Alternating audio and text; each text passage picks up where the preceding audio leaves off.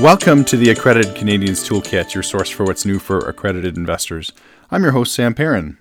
Yesterday, I shared how low interest rates and low bond yields create counterparty risk. What is good for borrowers is bad for lenders. Today, I'll discuss how lenders pass that pain off to everyday Canadians with some sad stories about rising insurance causing real suffering to normal people.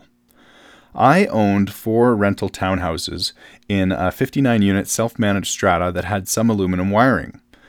They have been good investments for the past few years, seeing good appreciation. This strata saw premiums increase from $19,000 a year to a whopping $150,000 this year on renewal. The council members are not business people, and most are retired or still working, and they followed the bad advice of an insurance broker saying that it was either buy this $150,000 policy or rewire the entire complex. A rewire wasn't feasible because the initial estimates for a complete rewire was $3.5 million. Strata Council ended up buying this expensive policy in a panic, resulting in a $130,000 budget deficit. Paying for this 790% increase of insurance costs means upping monthly strata fees by $200, and this is a hardship for many of the owners who are on fixed incomes and who don't have the luxury of selling like I do. A solution has since been found to obtain a $40,000 insurance policy by pigtailing the aluminum wiring, but not without paying a $75,000 penalty to break free from the old insurance policy. The volunteer strata has since been replaced by other owners who are angered by this mistake. I've lobbied the other owners to hire a professional management company to avoid mistakes like this in the future. This one mistake of buying the wrong insurance could have paid for a decade of professional property management services with experience in negotiating large contracts. Since these owners are penny wise and pound foolish, I think they will continue with self-management with this new Strata Council.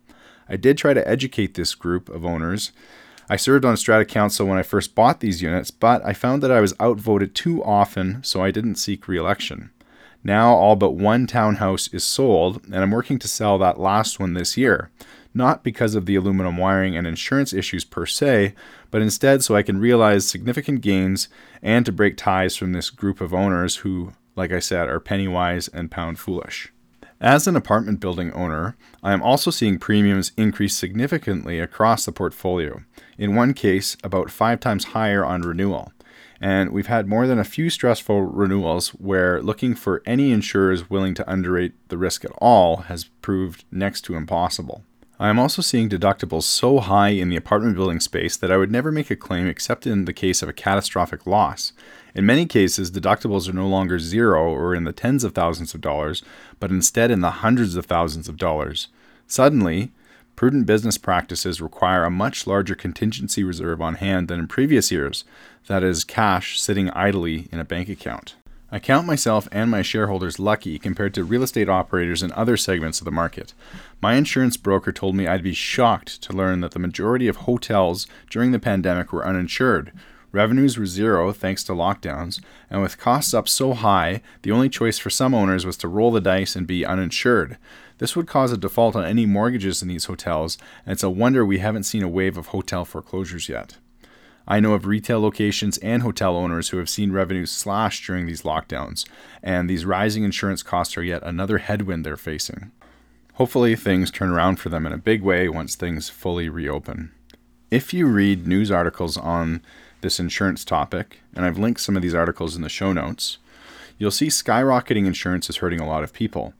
The huge increases in insurance premiums is partially to blame on regulations that are ironically designed to protect consumers. Insurance companies in Canada must follow rules that restrict them from investing in what regulators regard as riskier investments. The idea is that insurance companies should have plenty of liquid investments where the principal amount is safe, so they can easily convert it to cash to pay out claims. So, insurers are forced to invest heavily in bonds, which unfortunately have been yielding a negative nominal interest rate. Failure to maintain enough investment bonds results in intervention by OSFI, the Office of the Superintendent of Financial Institutions. And so for years, up to half of an insurance company's investments have been in low or negative yield bonds. Compounding this problem, there have been more claims in recent years due to natural disasters. Think of all the floods and fires in the news recently. In short, profits are down and insurers have acted in lockstep to increase premiums or drop customers altogether. Consider this. Aluminum wiring in Canada is actually not very risky, and there's a simple fix. A problem occurs if the electrical fixtures are changed repeatedly, as will happen in an aging building where they wear out or styles change.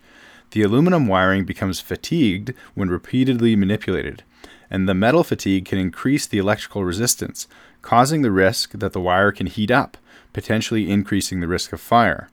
A simple exam of the building with a handheld FLIR device can identify any hotspots, and the issue can be permanently fixed inexpensively by pigtailing every electrical device.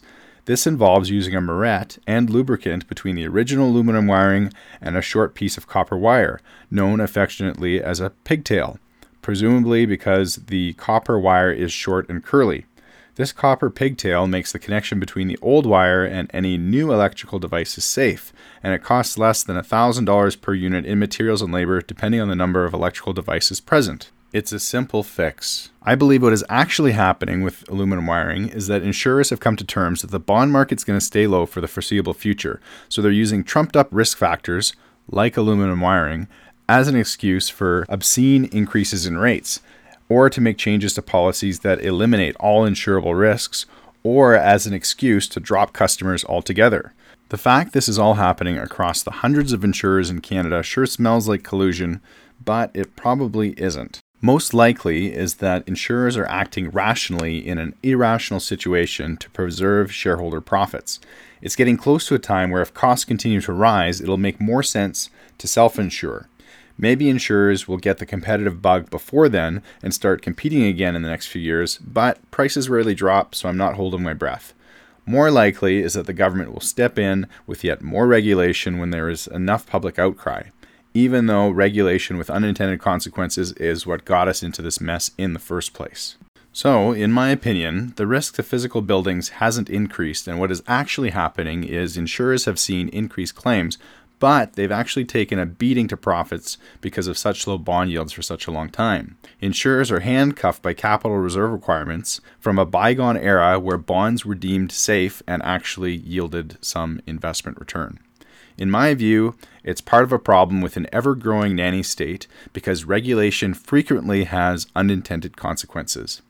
Thankfully for my shareholders, the benefits of the bond market's influence on the low cost of borrowing outweighs the drag on the expense side of the income statement. Furthermore, multifamily income has proven to be very stable even during this latest pandemic. If you're buying a building in the future, be sure to be careful to negotiate a large discount on any building with aging components.